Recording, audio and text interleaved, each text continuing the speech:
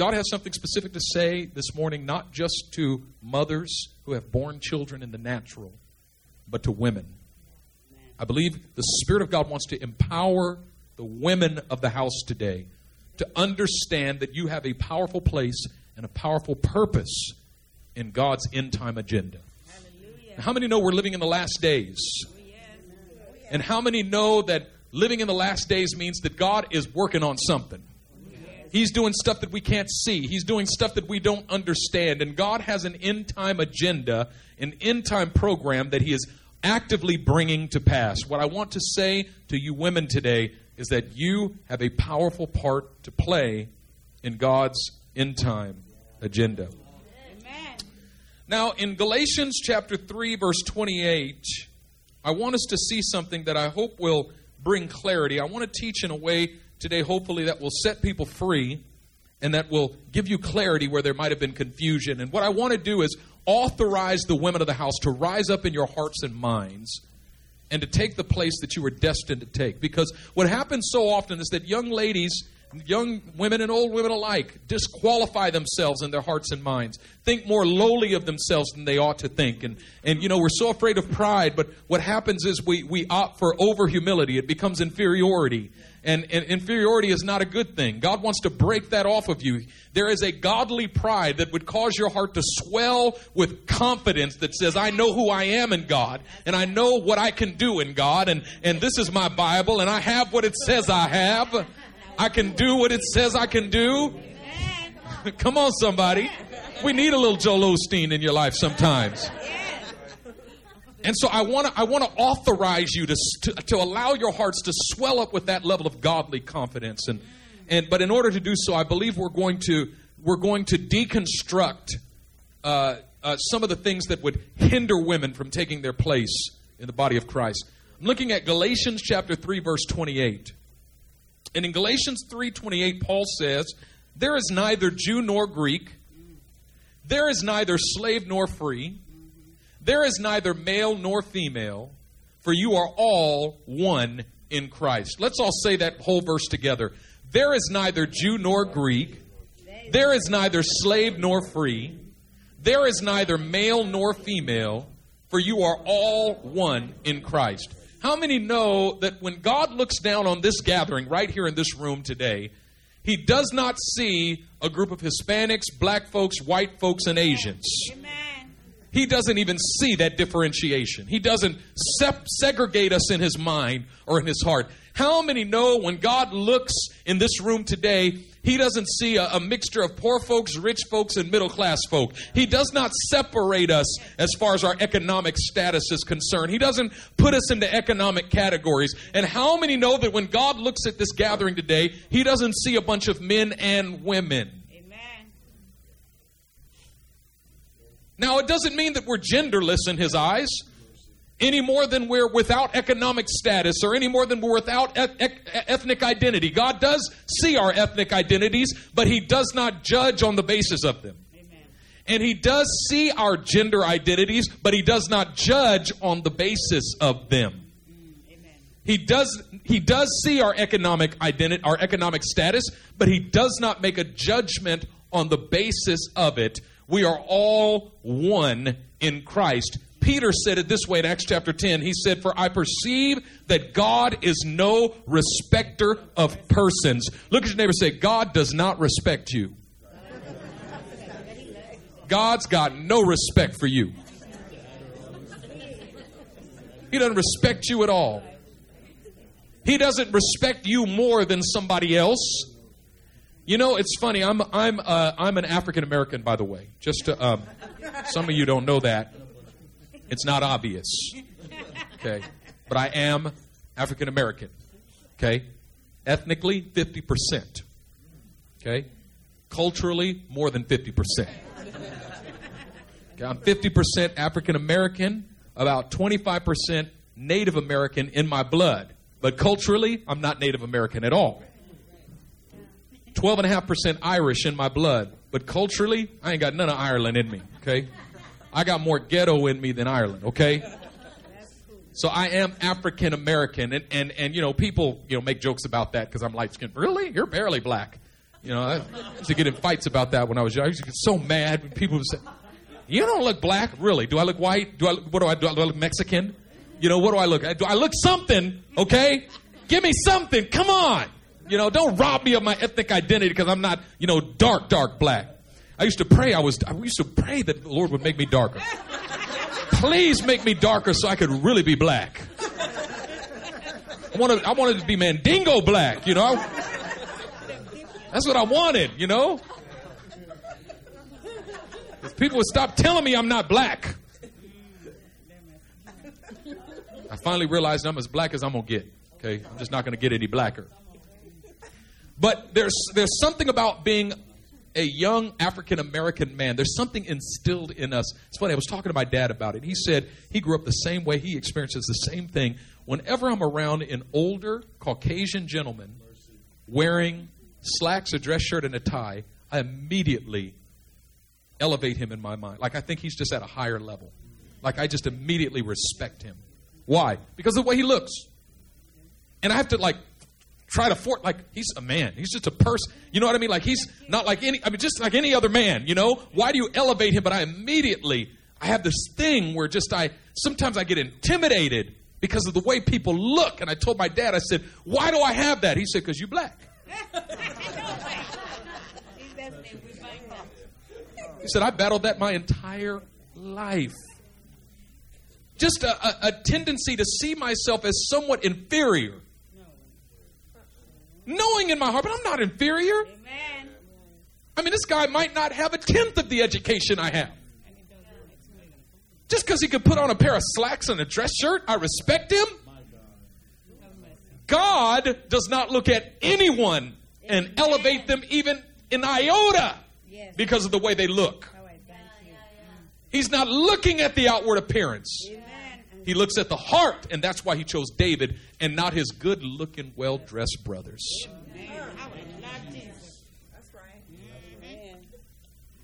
What I'm saying to you today is that women historically, even women who know in their heart that they carry a high level of greatness, know that they have gifts, know that they have callings, know that they're full of excellence, still have to fight this little lingering sense of inferiority. But I'm not a man. But there's some stuff that only the man should do. God wants to break that inferiority off of you today. And he wants to tell you who you really are. Now, Paul says there's neither Jew nor Greek. And then he says there's neither slave nor free. And then he says there's neither male nor female. And I want you to understand that the order of these three things is eschatologically significant. What do I mean by that? What I mean is that when Paul made this statement in Galatians 3:28, and he made it somewhere around 50 AD, which was like almost 2,000 years ago, like 1,930 years ago, 40 years ago, okay? That statement established God's program for the next 2,000 years. In other words, what God was speaking through Paul was that systematically God was going to dismantle the human tendency to make distinctions in these places. He was going to tear down the wall of enmity between the two in each of these situations. He was going to make the two one. He was going to bring about an equality and a restoration, a mutual respect. He was going to do away with the sense of inferiority, but he was going to do it historically and systematically. Amen. And he wasn't going to do it all in the first century. Paul says, in Christ, there's neither Jew nor Greek. And that's the first one God dealt with. He released that revelation very clearly in the early church. So Peter, he's on the roof praying after the morning prayer meeting. And he's hungry. How many get hungry after you pray? See, if you haven't prayed enough to get hungry, you don't know how to pray yet.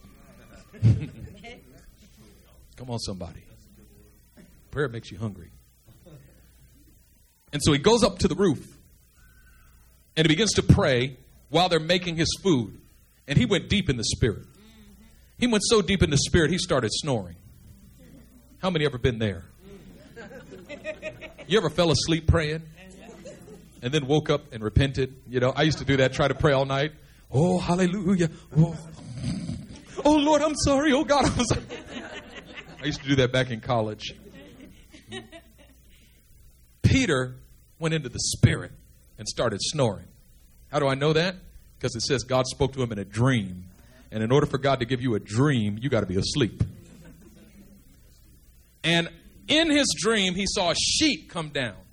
And on the sheet, there's both clean and unclean animals. The background, ancient Judaism. In Judaism, in the law, there's things that are clean and there's things that are unclean. God said the following animals, feel free to kill and eat them. Hallelujah. We do not serve a vegetarian God. Praise Jesus. I am a carnitarian to the bone. Hey! But God said, these animals over here, they're unclean. Do not kill and eat them. Now, see, I was so thankful for the cross of Jesus Christ because pigs were in that category of unclean animal. And Jesus declared all foods clean. Can I get a witness for a ham sandwich? That's why I couldn't be Muslim. I couldn't do it. They would excommunicate me my first week. Come and find me eating bacon. Put me out the church.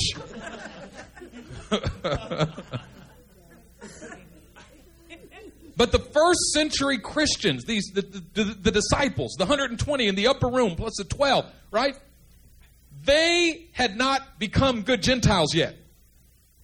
See, we think, in our day and time, if you want to be a Christian, you got to be a Gentile first. Somebody asked me one time, can Jews be saved too? And I thought, that's funny. If you go back to the first century church, it was the opposite question. They thought it was even the disciples thought it was only Jews that were going to be saved. And they still, after the death, burial, and resurrection of Jesus, they still went to the temple every day and made sacrifices. They still lived according to the law, completely abstaining. And so God says, I'm going to break this up real quick. Give Peter revelation. A sheet comes down. Clean and unclean animals. And a voice says, get up, Peter. Kill and eat. Peter, dinner time. Kill and eat. And Peter says, not so, Lord. Hold on a second. Now, if you're telling the Lord no. Not so, Lord. He'd have an excuse if he didn't know it was the Lord. But he says, Lord. He knew it was the Lord. No, Lord. What you're asking me to do is unbiblical. That's what he says. I've never eaten anything unclean or common. Now, let me ask you this question. Why didn't Peter say, Lord, I'll eat the clean animals, but not the unclean? Why didn't he say that? Because there's something called the defilement by association paradigm in ancient Israel. This is important. You got to get this. According to the defilement by association paradigm, when something that is unclean touches something that's clean, the clean becomes unclean. So you can have something perfectly clean, put it in a room with something that's unclean, bam, the clean is unclean. And they get that right from the law of Moses. The law of Moses said, if we're in a room right here and somebody dies, everybody in the room is unclean because we're in the presence of death. We've all been defiled. If you touch somebody who's sick, you're unclean. You're defiled. This defilement by association paradigm was so... That's why when Jesus told the parable of the Good Samaritan, there was a Levite and he saw a man in the ditch bleeding. The Levite crossed the street. Woo, I ain't touching that. Why? Defilement. He's afraid he's going to get defiled. If he touches this dead man, he can't go to the temple to worship. It wasn't just lack of compassion. He's trying to be a good Jew. But then Jesus said a good Samaritan didn't care about getting dirty. Picked the man up, put him on his own donkey, took him and got him healed. So, in Peter's vision, The clean animals have been mixed with unclean animals. They used to be clean.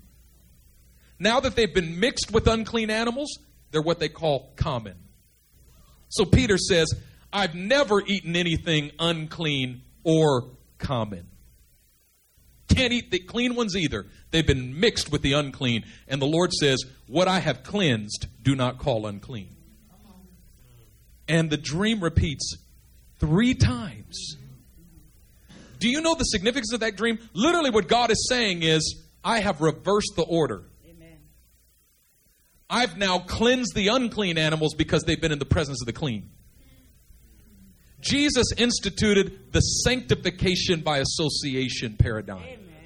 Reversed the defilement by association paradigm. Jesus did it all the time. That's why Jesus would touch lepers. It wasn't because power was coming through his hand. You know, we do that whole thing in Christian, touch, release power, as if power is going to come through my body. No, when Jesus said to put your hands on sick people, what he was saying is, stop being so afraid of defilement. Jesus was saying, you think he can defile me? No, I'm going to make him clean. You think he can make me dirty? Jesus touched dead people. He was supposed to be unclean, but instead that dead person would come back to life. Jesus, nothing could soil him. Nothing could make him dirty. Instead, he made everything around him clean. You hear what I'm saying? So Peter has this dream, and God says in the dream, I'm getting ready to reverse the order. He wakes up from the dream. He says, Lord, what does this mean? And the Holy Spirit speaks to him and says, there's people waiting for you downstairs. Go with them without asking any questions. So he's thinking, who's waiting for me downstairs? You know who's waiting for him downstairs? Some Gentiles. Why? Because their master's name was Cornelius. Cornelius was a Roman centurion, and Cornelius was what's called a God-fearer. Can I teach a little bit this morning? Is that okay? I know this isn't just a run-of-the-mill sermon. I'm giving you something. Thank you. Cornelius was a God-fearer. Do you know who the God-fearers were? They were a group of Gentiles that were attracted to the God of Israel. And so they would go to the synagogues, which were Greek-speaking Jewish places of worship. They would listen to the reading of the law and the prophets. And they wanted so badly to be Jews, but they weren't willing to get circumcised. Because when you're 38 years old, and to become a Jew, you got to get circumcised. Can you imagine if I did the altar call, who wants to receive Jesus? And you stand up and I take out a knife. What are you doing? Only way to receive Jesus is public circumcision. Well, nobody gets saved. So there were always proselytes. There were proselytes. Proselytes were individuals. They were Gentiles, and they converted fully to Judaism. I mean, they were willing to get cut. I mean, that is commitment. Amen. But when Paul would go preach in the synagogues, the first thing he would say is, salvation is through faith in Jesus, not through circumcision. And all the God-fearers would go, I'm going with you. And he would take all the God-fearers out, and he would start his church next door. But had Peter not had his experience on the roof, that would have been possible. So the Lord says, go with them, don't ask any questions. He goes downstairs, he says, who are you and what do you want? They said, our master's name is Cornelius. He's a God-fearer. He's a Gentile, a Roman, but a God-fearer. And he was praying the other night, and an angel appeared to him and said, God sees your heart. He hears your prayers, and he wants you to be saved. So here's what you do. Go send for a man named Peter and hear whatever he tells you. So that's why we're here. Peter said, this is interesting. Okay, let's go. They go to his house. When he enters Cornelius' house, the place is packed full of people. Cornelius is there. And Peter says, I perceive that God is no respecter of persons. But in any nation where anybody seeks him, he makes himself known. Amen. Hear that? Peter says, I perceive. Now I realize that our ethnic superiority just went out the door. Now I realize that this salvation thing is not just for the Jews, but it's also for the Greeks, that in Christ there is no Jew or Gentile. And Peter preached the gospel right there, and everybody got saved. Not only that, the Holy Spirit fell, and everybody started speaking in tongues. So Peter goes back to the church, and the church goes, you entered the house of Gentiles and ate with them? And Peter says, yeah. They said, well, what is your biblical grounds? And Peter says, they received the Spirit the same way we did. That's my biblical grounds. They got the Holy Ghost. The same way we got the Holy Ghost. They were speaking in tongues. There was evidence that God was doing a marvelous work. How can I resist God? So then they said, well, where do we see this in Scripture? And somebody said, didn't he say he was going to make us a light to the Gentiles? That we'd be for his salvation to the ends of the earth? That's what he's doing there. They saw the work of God first and then interpreted the word of God in light of what God was doing. Keep that in mind. So the Jew-Greek thing, God worked it out. First century church. Done. Read Acts 15. It's all about the Jew-Greek thing. I mean, the entire Jerusalem church embraced it. In Christ, there is no Jew nor Greek, but there was still slave and free. Paul says in Christ there's no slave and free, but he does not attack the institution of slavery. Instead, he says, slaves, obey your masters. Not just the good ones, but even the ones who are harsh. Because you serve the Lord Christ. Masters, be nice to your slaves. Note, why doesn't Paul attack the institution of slavery and say, all of you slave masters out there who are Christians, shame on you. Release your slaves. Do you know what kind of economic trouble he would have caused? Those slaves would have had no provision. They would have been on the street. He knew God was not giving him the revelation to reverse that particular problem. He knew that in Christ there's no difference. But God was not giving it to him to fix it. Do you realize that when Lincoln signed the Emancipation Proclamation in 1865, that was a historic outworking of a revelation that began when Paul wrote that? It took 1,800 and some years for that revelation. Do you realize that wars have been fought over the outworking of that revelation? Suddenly, that revelation is spreading across the world. In Christ, there is no slave or free. And as people are waking up to that revelation, they're realizing we've got to abolish slavery. And now we're looking at the whole phenomenon of human trafficking. Realizing that there's more than 17 million slaves in the world right now. But people are rising up and saying, we've got to end this. Why? Because in Christ, there is no slave or free. That distinction has been done away with by the blood of Jesus Christ. And it took 1,800 years. But suddenly now that revelation is working itself out. And we're coming against that whole thing of slavery. But what about male or female? Do you realize that up until 1919, women still could not vote in the United States of America? Isn't it funny that Paul said in Christ there's no male nor female? But yet we still live like there's male and female. All the way up until 1919, women could not even vote in America.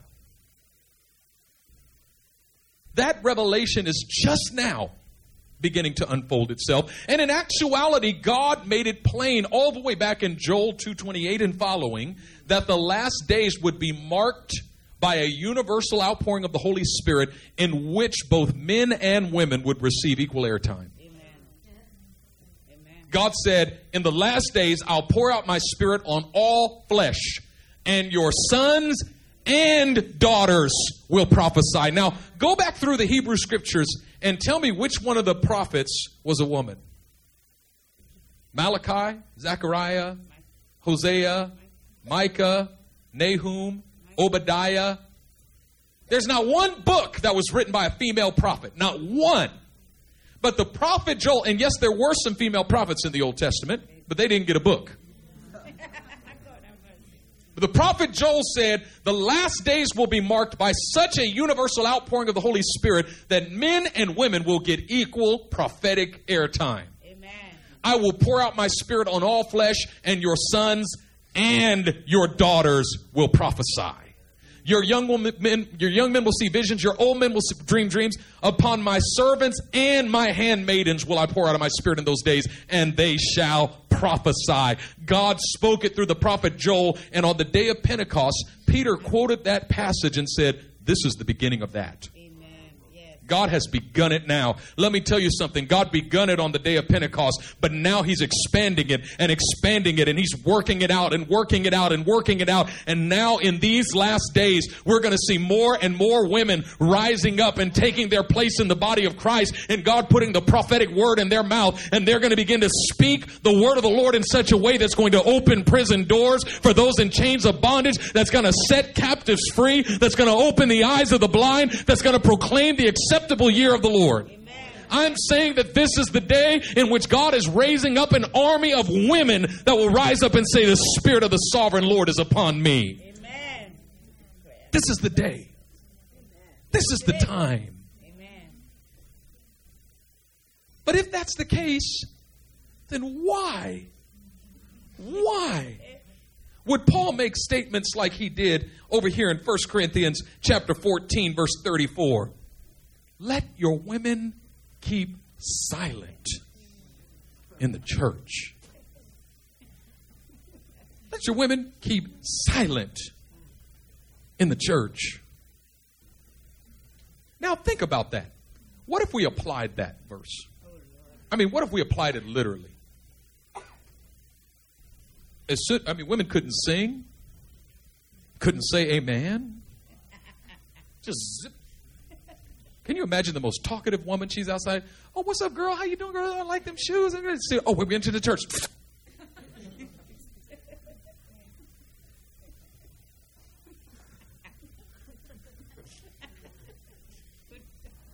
Can't say a word. Do you think that's what Paul really meant? No. Let your women just keep silent in the church. Why would Paul say that? What was Paul on when he said that? What was he thinking? Why would he make a statement like that? First thing I want to say is that word should be translated quiet, not silent. Later on, Paul makes a statement and he uses the same word. He says that we should live quiet lives. Notice they translate that word quiet there, not silent. Can you imagine living a silent life? Your whole life. What do you think Paul meant when he said we should live quiet lives? Non-disruptive. Not that we should never speak, but that we should be non-disruptive. And when Paul said, let your women keep quiet in the church, what he meant was, let them be non-disruptive. The big problem in the Corinthian church was disruption. There was prophetic disruptions, and Paul said, stop all of that mess. And there was tongues disruptions, people standing up in the middle of the service, you know what I mean, just interrupting the whole, and Paul said, cut that out. And people, so everybody has a song, and there was this disruption, and Paul said, stop all of that. Then he gets to the end of it, he says, and let your women be non-disruptive in the church. Why? Cultural situation. The men sat on one side, the women sat on the other side, and there was an opening in the wall, and the women, that was their only source of hearing the service, was through that opening in the wall, and women were yelling through to their husbands to ask them what the preacher said. Hey, Ron, what'd he say?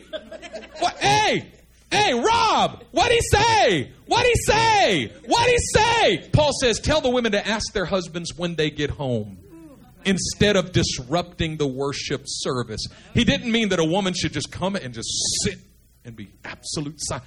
I heard somebody say recently that a woman should never even share the gospel with anybody, even outside of the church. And somebody asked him, said, so wait a minute, if somebody's about to die and go to hell and nobody's around but a woman, you're saying she should not share the gospel of Jesus Christ with that man. And he said, she should keep her mouth shut.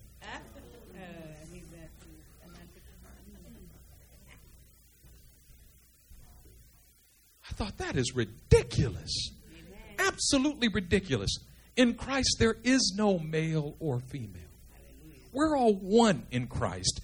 God is no respecter of persons. I remember I grew up, my grandmother was a national evangelist with the Church of God in Christ. And I used to love to go hear her preach. But I always wondered why she had to preach from the floor. See, in the Church of God in Christ, the pastor has a pulpit up here. I'm going to get one of them Kojic pulpits. Multi-leveled, with goblets. That's why I wanted to be a pastor, is to get me some goblets. I have a whole, like a refreshment, like a beverage tray right here with like 3 or 4 goblets. And in one of the goblets is orange juice. They always got like a goblet of orange juice with a handkerchief on top of it. and then another goblet with like ice water with a handkerchief on top of it. I mean, you have 7-Up there. You know, it's like just a whole beverage counter over here. And he'd be preaching, and he'd stop. And I'd be out there all thirsty. Just, I want to be a preacher so I can drink orange juice and 7-Up. They would let the women preach, but not from up here. She just couldn't stand up here. She could preach down here, though. That's how they made the distinction. Because that's what the Bible says. I've never seen that in the Bible anywhere.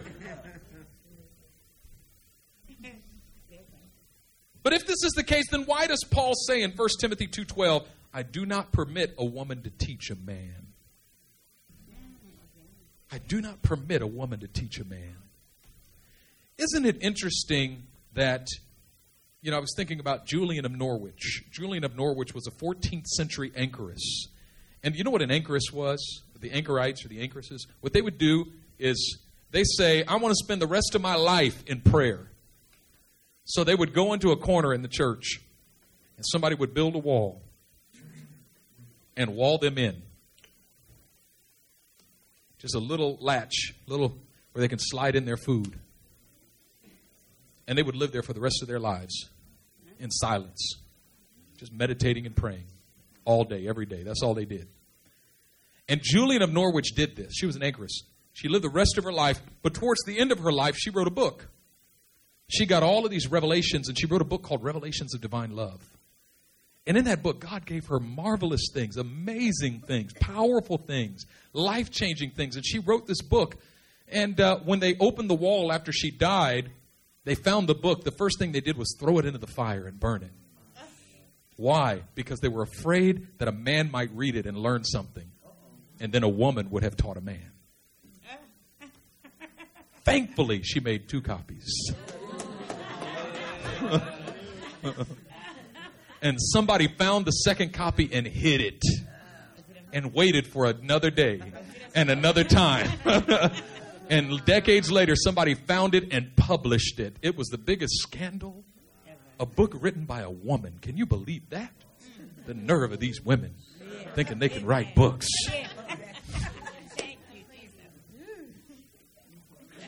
Why would Paul say, I don't allow a woman to have authority over a man? I don't allow a woman to teach a man. The same reason he says, slaves, obey your masters. Because even though he knows that in Christ there's neither male nor female, he also does not try to destroy these cultural mechanisms like slavery and like the inferiority of women. Instead, he says, slaves, submit. He says, women, submit. Why? Because you're inferior? No. Because the time is coming when God is going to release the revelation that there's no distinction. But until that time, submit. But let me tell you something. That time is now. That time is now. I'm saying that God is releasing the revelation of this, and he's causing women to rise up and take their place in the body of Christ, and he's breaking off inferiority. And let me tell you something, ladies. Your first place in the body of Christ, your first place of authority is the place of prayer. Amen. Let me tell you something. Everything changes when the women of the church start praying. Everything changes when the women of the church take their place as prayer warriors in the house. And let me tell you something. There's just something that the men of the house can't do. There's a place of intercession and prayer that the men cannot lead the house to. And I'll explain that. Acts chapter 16. You don't have to turn there. Paul knows that God is sending him on this mission trip. He's way over here in Antioch. And God speaks to him and says, go. There's a tugging in his heart. And he feels pulled towards the northern Galatian region. He packs up. He spends months raising money. He gathers his team and they leave. They head up to this city called Bithynia. And he gets there and the Holy Spirit says, don't preach. It took them several weeks to get there probably. And the Holy Spirit said, nope, this isn't the place. Travels another several weeks and comes to this place called Mysia. And the Holy Spirit says, nope, this ain't the place either. He is an apostle that's just wandering. I don't know where I'm going or why. Comes weeks all the way over to this other place called Troas. He bounced around the northern Galatian region. Gets over here to Troas. And the Holy Spirit says, no, shut your mouth. Goes to sleep and has a dream. And in the dream, there's a man of Macedonia. And that man of Macedonia is saying, come over here and help us in Macedonia. What is revealed to him in that dream is that there's a cry in the Macedonian region that God is responding to. Do you hear that?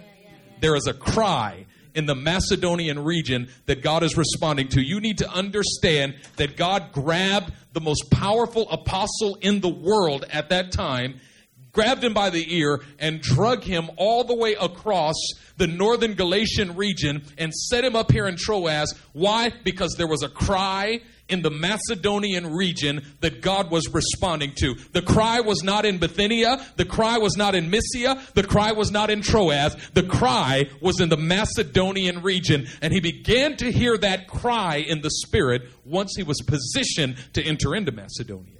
Amen. He woke up in the middle of the night and said, we got to go to Macedonia now. They enter into the region of Macedonia. It was very close by. They just had to cross a little body of water to get there. And when they go into Macedonia, they come to the city called Philippi.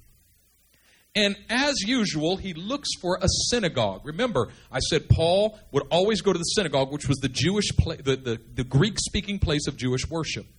And he would take out the God-fears. So he's thinking, I'm going to have me a church of God-fears in a few minutes. So he asks in Philippi, where's the synagogue? So there's no synagogue here. What do you mean? I saw a man of Macedonia saying, come over here and help us. There's got to be a synagogue. Nope, sorry, no synagogue. Now, whenever there's no synagogue in a city, it means that they could not pull together 10 Jewish men. It took 10 Jewish men to make a synagogue. If there were not, there could be 100 Jewish women, but if there's not 10 Jewish men, there's no synagogue. So if there's no synagogue, you know what there would be? There'd be a group of women who would go to the river and pray. That's all. The women knew if they came into a city and there's no synagogue, go to the river. The women would go to the river to pray. That's the only thing that was happening in that city that had anything to do with God, was a group of women by the river praying that God would do something in their region. A group of women by the river seeking the face of God, that God would bring change to their region. And this group of women, they prayed and they sought the face of God, and God's heart was so stirred that he reached all the way over here in Antioch and grabbed Paul, the greatest apostle of his generation, by the ear and drug him all the way over to this city for this group of women. Today, a great apostle wouldn't go to that city unless there was already a church of 10,000 people there that would give him a $50,000 honorarium. But God drugged the greatest apostle of his generation all the way over to that city. And notice there wasn't a woman in his dream. Come over here to Macedonia. Paul would have woke up and rebuked that dream and went back to sleep. He would have told his team, we ain't going to Macedonia. There's temptation over there. We're not going to Macedonia. Nowhere near. I had a dream of a woman. I rebuked that foul temptress of Macedonia. There's a spirit of temptation in Macedonia. We're not going there. But he sees a man, which is simply symbolic of the cry. But when he gets there, he finds a group of women by the river praying. One of them, her name was Lydia, and she was called a seller of purple. She was a businesswoman. That whole region changed. Why? Because of a group of women by the river praying.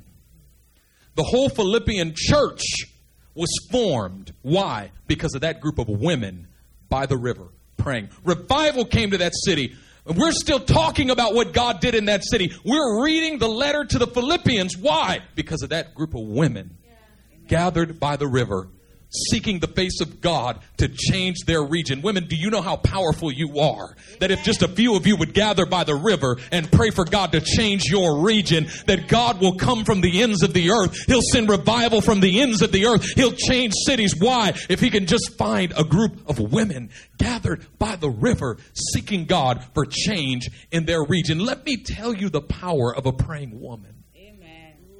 A praying woman can change a city.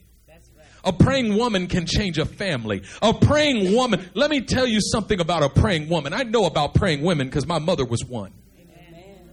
My father backslid when I was 2 years old. And one of the memories I have when I was 2 years old, my dad sat on a pair of scissors.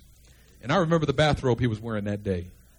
And he came out and he had this funny look on his face. And my mom said, "How come you're not getting ready for church?" He said, "I sat on a pair of scissors." I remember it like it was yesterday. I was 2 years old. And my mom took him in the room, closed the door. Apparently she did some surgery, patched him up. And then she came out and said, "All right, boys, your daddy's going to stay home. And we're going to go to church." And I looked in the room, and my dad was on his knees crying out to God. And my mom said, "Your daddy said he's going to pray the whole time we're at church. He's going to seek the face of God."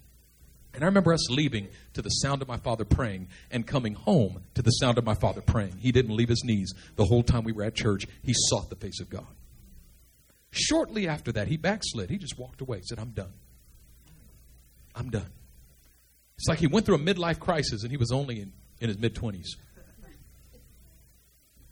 I want to live a different kind of life. Going out with his friends and partying and all of this stuff. He was in college, going to college and hanging out with his college friends and partying.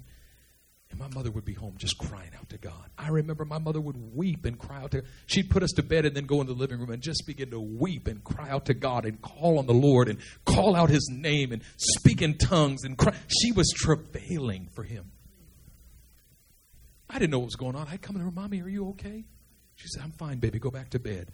And she would travail and travail into the night. Half the night, my mother would be up in the living room just travailing in prayer.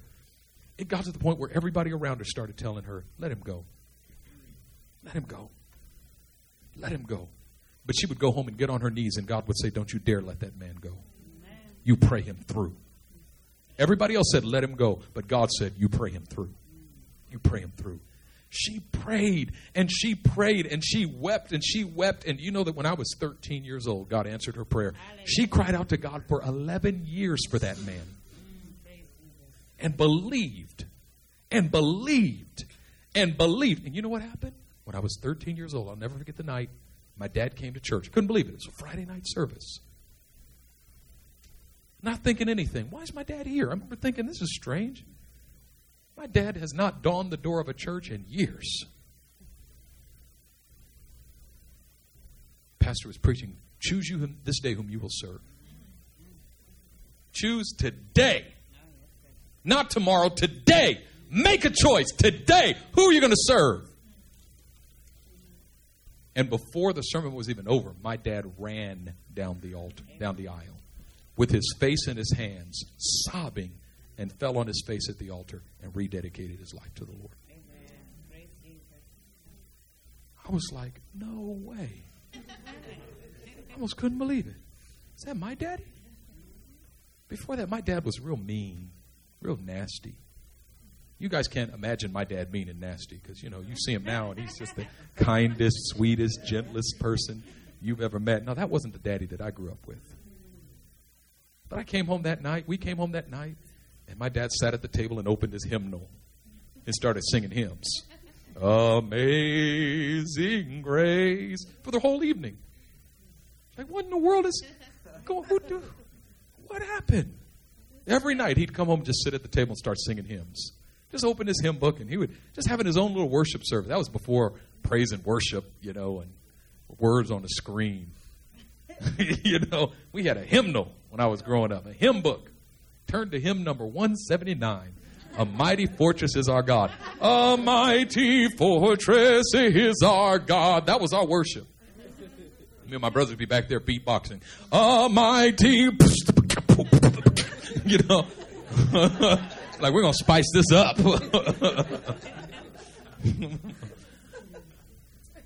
She prayed him through it. She prayed him through. She prayed him back in. The power of a praying woman. The power of it, because there was a woman that would go by the river and pray for her husband and not give up. There was a woman that would cry, yes, but she cried tears of faith. She would not give up. Would she feel desperate sometimes? Yes, but she took that desperation to the Lord. She would not give up. You know what it was like giving birth? See, let me tell you why a woman can do this more powerfully than a man can. Because there's a mechanism in you that men don't have. ability to conceive things and carry them full term and then push them out of your body. There is an ability. Come on, somebody. And I don't care if you've had a baby or not. That mechanism's in you. I mean, just get pregnant. You'll see it's there. It'll turn on. It'll just click on. I'm telling you that you can enter into that in the spirit, even if you've never entered into it in the natural. I'm telling you, you can be a spiritual mother even before you're a natural mother, but you've got to learn how to get pregnant with truth and carry it full term. You got to stop aborting truth. You got to stop aborting your vision. You got to stop aborting God's promises. You got to carry it. Yeah, thank you. Amen. Yes. My brother got to high school and decided he wanted to be a thug. So he went through the process of getting certified. He got his thug license. It got to the point where I would see him, and if I didn't recognize him, I'd be scared for a second. You know, I'd see him on the street. Oh, Lord, I'm crossing the street. Oh, that's my brother. What are you doing? Can you look any meaner? One of his favorite pastimes was hot boxing. You ever hot box, Nate? Tell the truth. Come on, tell the truth. Oh, yeah, I got a witness over there. Yeah, I got How many former hot boxers? How many been delivered from hot boxing? Yeah, we got a few. Let me explain what hot boxing is. Hot boxing is when 3 or 4 people would go inside a vehicle, roll up all the windows, turn off the motor, and light up the biggest blunts you've ever seen in your life and smoke them until the whole car would be filled with this cloud of glory. You couldn't even see in the car. And I would find my brother hotboxing with his friend. I would see his car, and all you would see in the windows is white. And I think the first time I saw it, I thought the car caught on fire. I didn't know what was happening. I thought, oh, Lord, Josh, your car's on fire. You know? But all of a sudden, I saw his window come down, and his head came out. Bro, what's that? You know? I mean, it was just crazy, you know? That was him. My mother wept, and I would come in and she'd be beating the bed and calling out his name and crying over him for hours. But not mourning. I'm talking about praying. Yeah. I'm talking about praying. I mean, she went into the same kind of travail for my brother that I saw her go through for my dad. I mean, she was praying.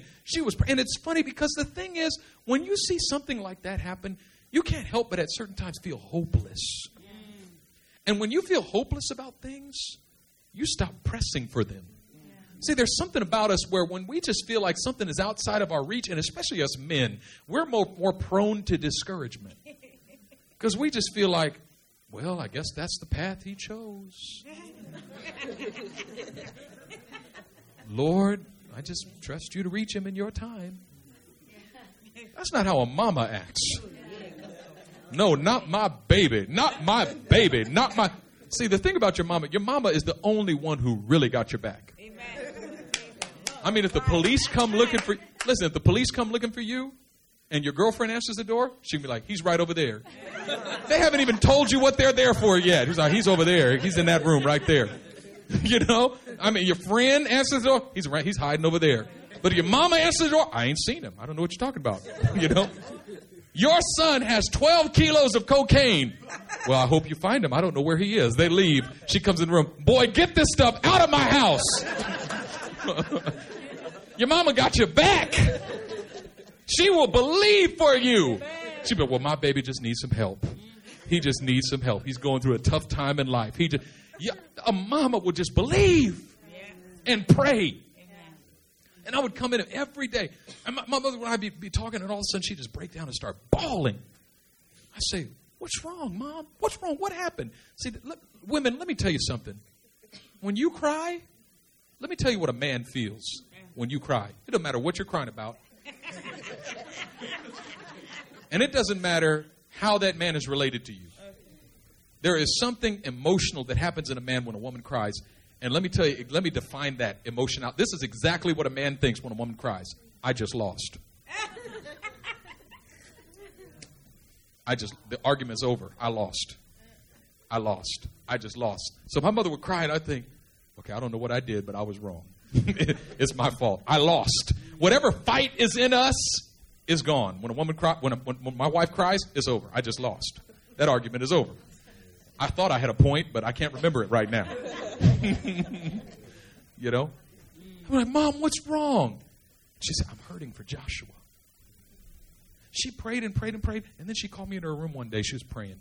She said, the Lord said, you're the one. I said, I'm the one for what? She said, you're the one that's going to reach your brother. So I thought, yeah, I'm going to reach my brother. So I started trying to preach to him. All I did was push him further away. Started giving him a big brother talk. What are you doing with your life? He's like, psh.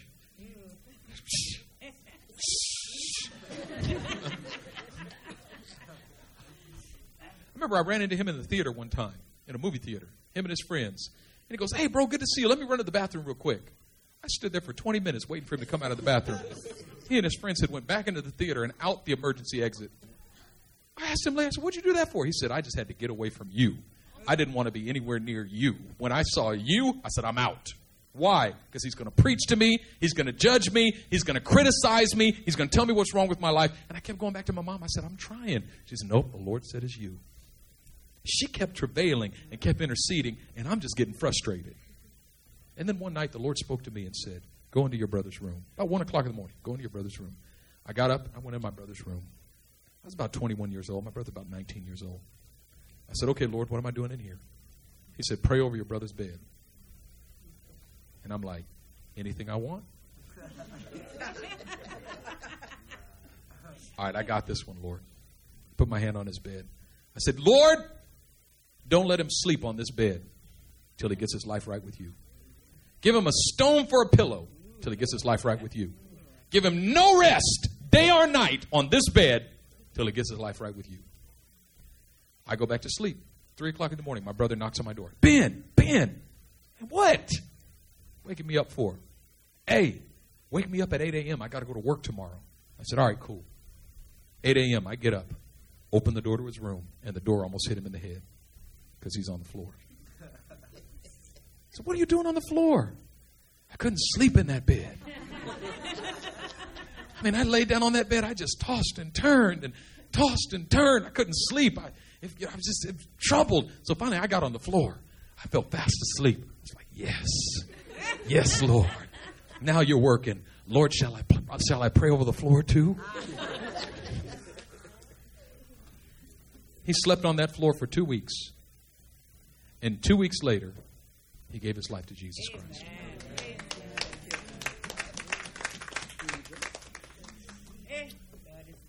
And that was 15 years ago. And in a couple months, he and his wife and his 4 children are moving to Washington, D.C. to plant a church.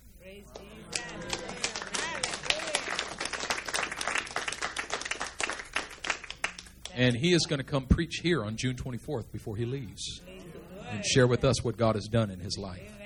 What a powerful testimony, what God brought him out of. I mean, he went from hotboxing to planting churches. You know why? Because my mother wouldn't stop praying. My mother wouldn't give up. All the rest of us were discouraged, going in and out of discouragement, trying to figure out what to do and how to do it. But my mother said, I'm going to pray. I'm going to pray. I'm going to pray. I'm going to pray. Let me tell you something, women. There is nothing that can quantify the power of your prayers. Nothing that can quantify the power of your prayers for your family. Nothing that can quantify the power of your prayers for your children. Nothing that can quantify the power of your prayers. If what God is looking for is just a few women who are willing to come to the river and pray.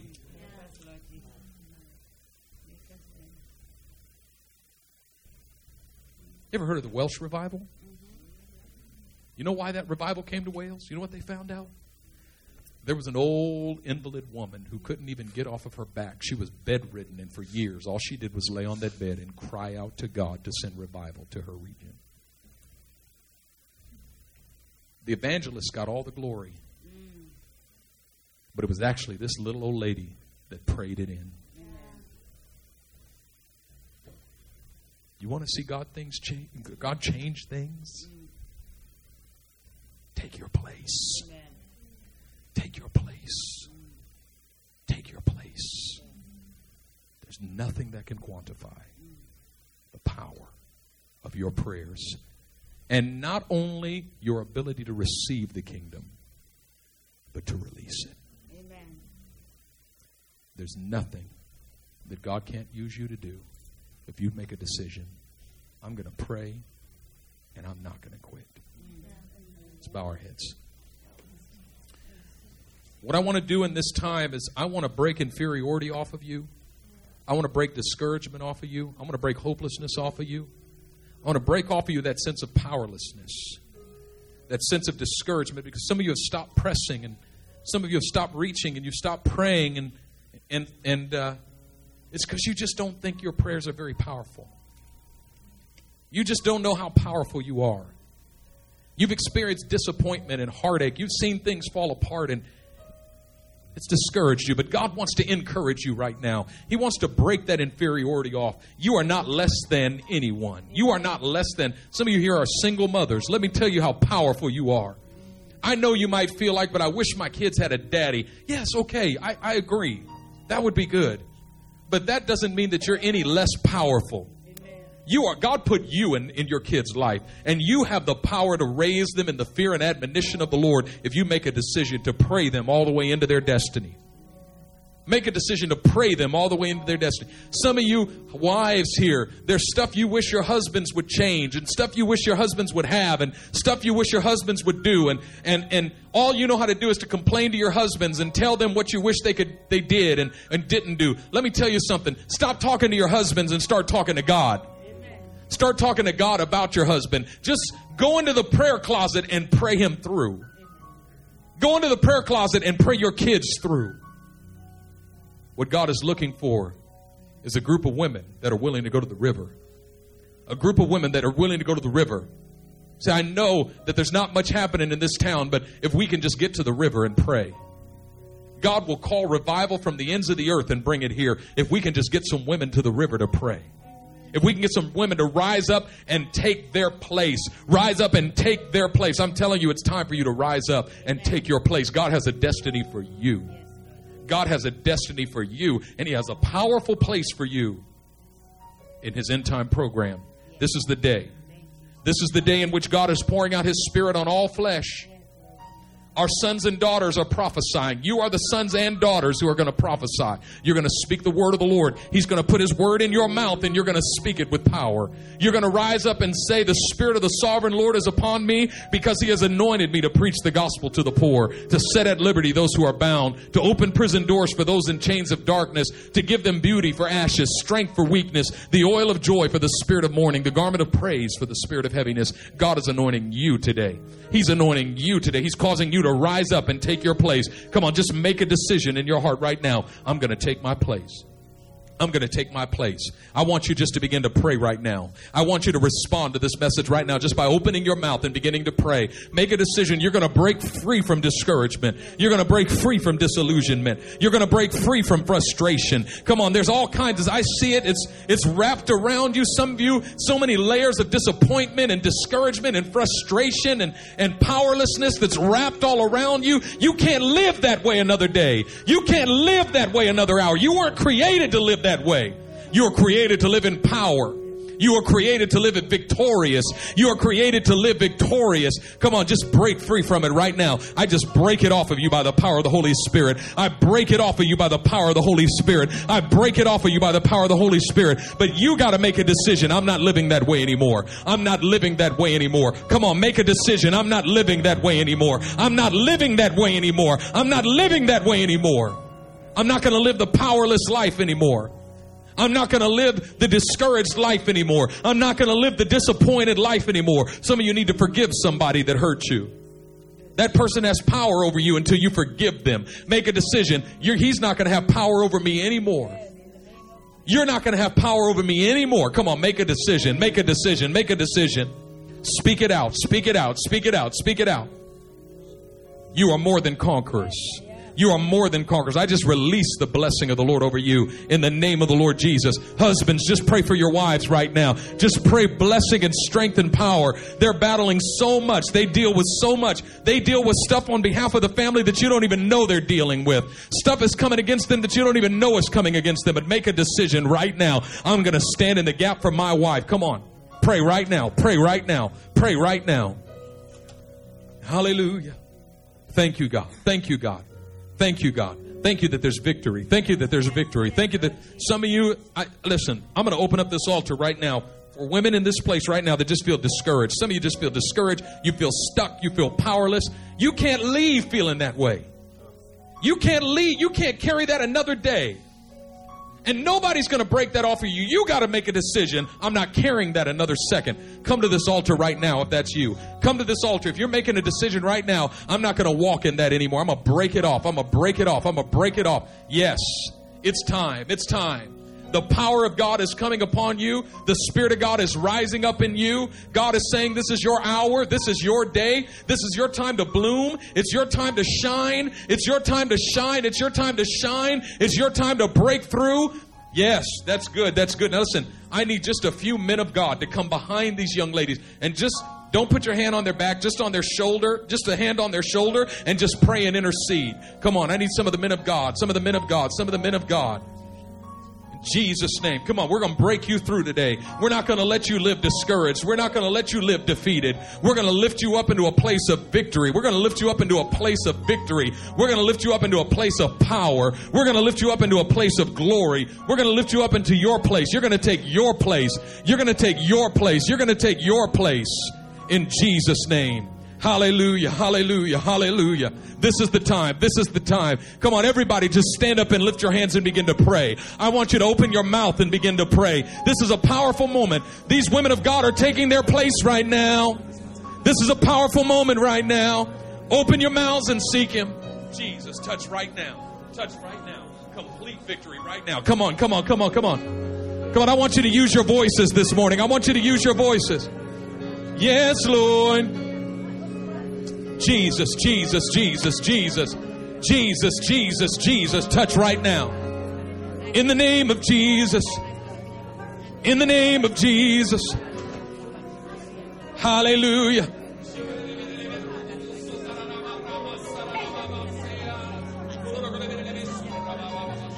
This is a powerful moment. This is a powerful moment. You're breaking free. You're breaking free. You're breaking free of all of that junk. All of that junk is breaking off your life. Everything they did to hurt you has failed.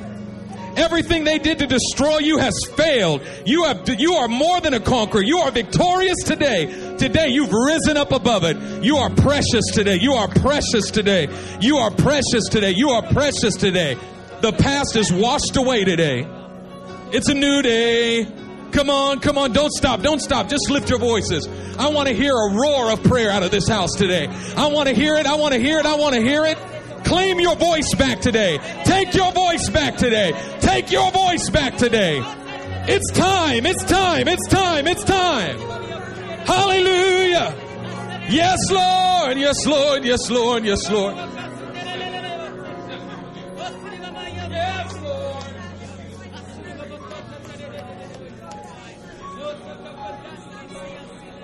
Lord, you have told me that it's time. You're sick of it. You're sick of your daughter's hearts being broken. You're tired of looking out and seeing your daughter's hearts broken. You're tired of seeing your daughter's hearts being attacked by discouragement, by unworthiness. You're tired of your daughter's hearts being attacked by depression. And you're sick of it and you say no more. You're tired of your daughter's hearts competing affections with him. Daughters, you have placed affections on things that cannot help you. You've been placing your affections on your husband and on the men in your life and on your jobs and your careers. But God has said, no one can compete with me. No one can compete with my affections. And I have come like I did in the temple. and overturn the tables. I am coming to do that in your hearts. And I am removing everything that has blocked you from being in my presence. Everything that has blocked you from seeking me wholeheartedly. I have come to declare myself your husband of your hearts. I have come to declare you the foundation of your hearts. I have come to declare myself king of your hearts. And when the women of this house rise up and declare him king, we are a force to be reckoned with. And he will fill us with his love. And through that filling, he is going to empower us. And ladies, revival is coming. And it's going to begin with us. It's beginning with us. And we are going to rise and be these fierce creatures that he has called us to be. That he's designed us to be. And we're going to go out and hunt in the darkness. The things that the enemy has stolen, we are going to go into the darkness and take back. So right now, God, I declare freedom over your daughters. I declare freedom from depression. Freedom from heartache. Freedom from disappointment. Freedom from those wounds. God, I declare wholeness over your daughters. Wholeness of their emotions and of their minds. Right now, God is going to heal those wounds that have been there since you've been a little girl. And not only is he going to bind up those wounds, but he's going to leave no scars. There will be no evidence that that wound was even there. No evidence. Daughters, don't ignore his advances. Don't ignore his advance. He's coming after you. He wants to create a romance with you that cannot be topped. It cannot be topped. Don't ignore him. Don't ignore him. He delights in you. You don't understand the depths of his love.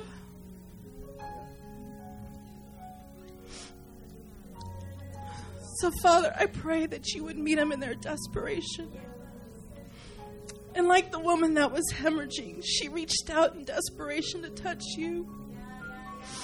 And you turned to her and you said, "Go, my daughter, in peace. For your faith has healed you." So, God, I thank you. I thank you that your daughters have been touched today.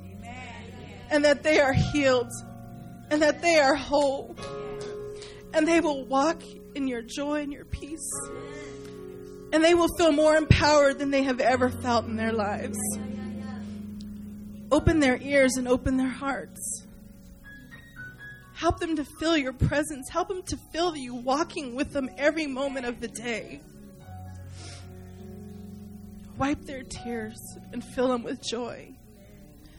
Give them new dreams and new hopes.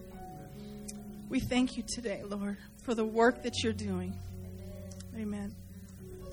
I want all of you to just lift your hands. You know, this is a season for daughters to arise. And you know what that means? We're not ignoring men. Men, we need you. We need you to protect us. We need you to activate us. Amen? So right now, with your hands lifted, Spirit of God, let your anointing come upon your sons and daughters today. Anointing to prophesy, anointing to preach. Father, even in this small sanctuary, God, there are preachers sitting in the front and in the back. There are prophets, apostles. There are evangelists and missionaries, God. Father, raise them up for such a time as this. The word of the Lord is, arise, arise. This is your season. You've been longing and waiting and praying for that time of breakthrough. The Lord says the time has come. The waiting season is over. This season is for you to rise and grab hold of your destiny, your anointing.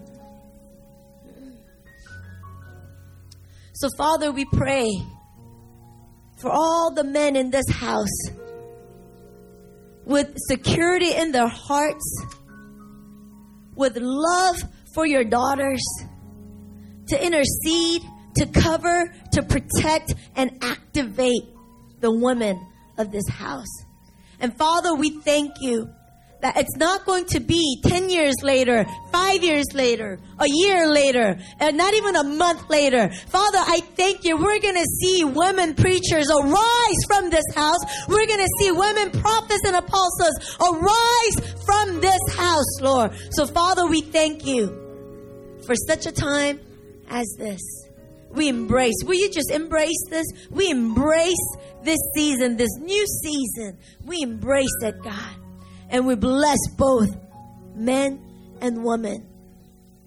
God, we're going to walk with their kingdom authority. No more going back to discouragement and encouragement. We're going to leave behind discouragements, inferiority, but we're going to walk permanently in encouragement and victory. We thank you. We embrace it, God. In Jesus' name we pray. Amen. You receive it?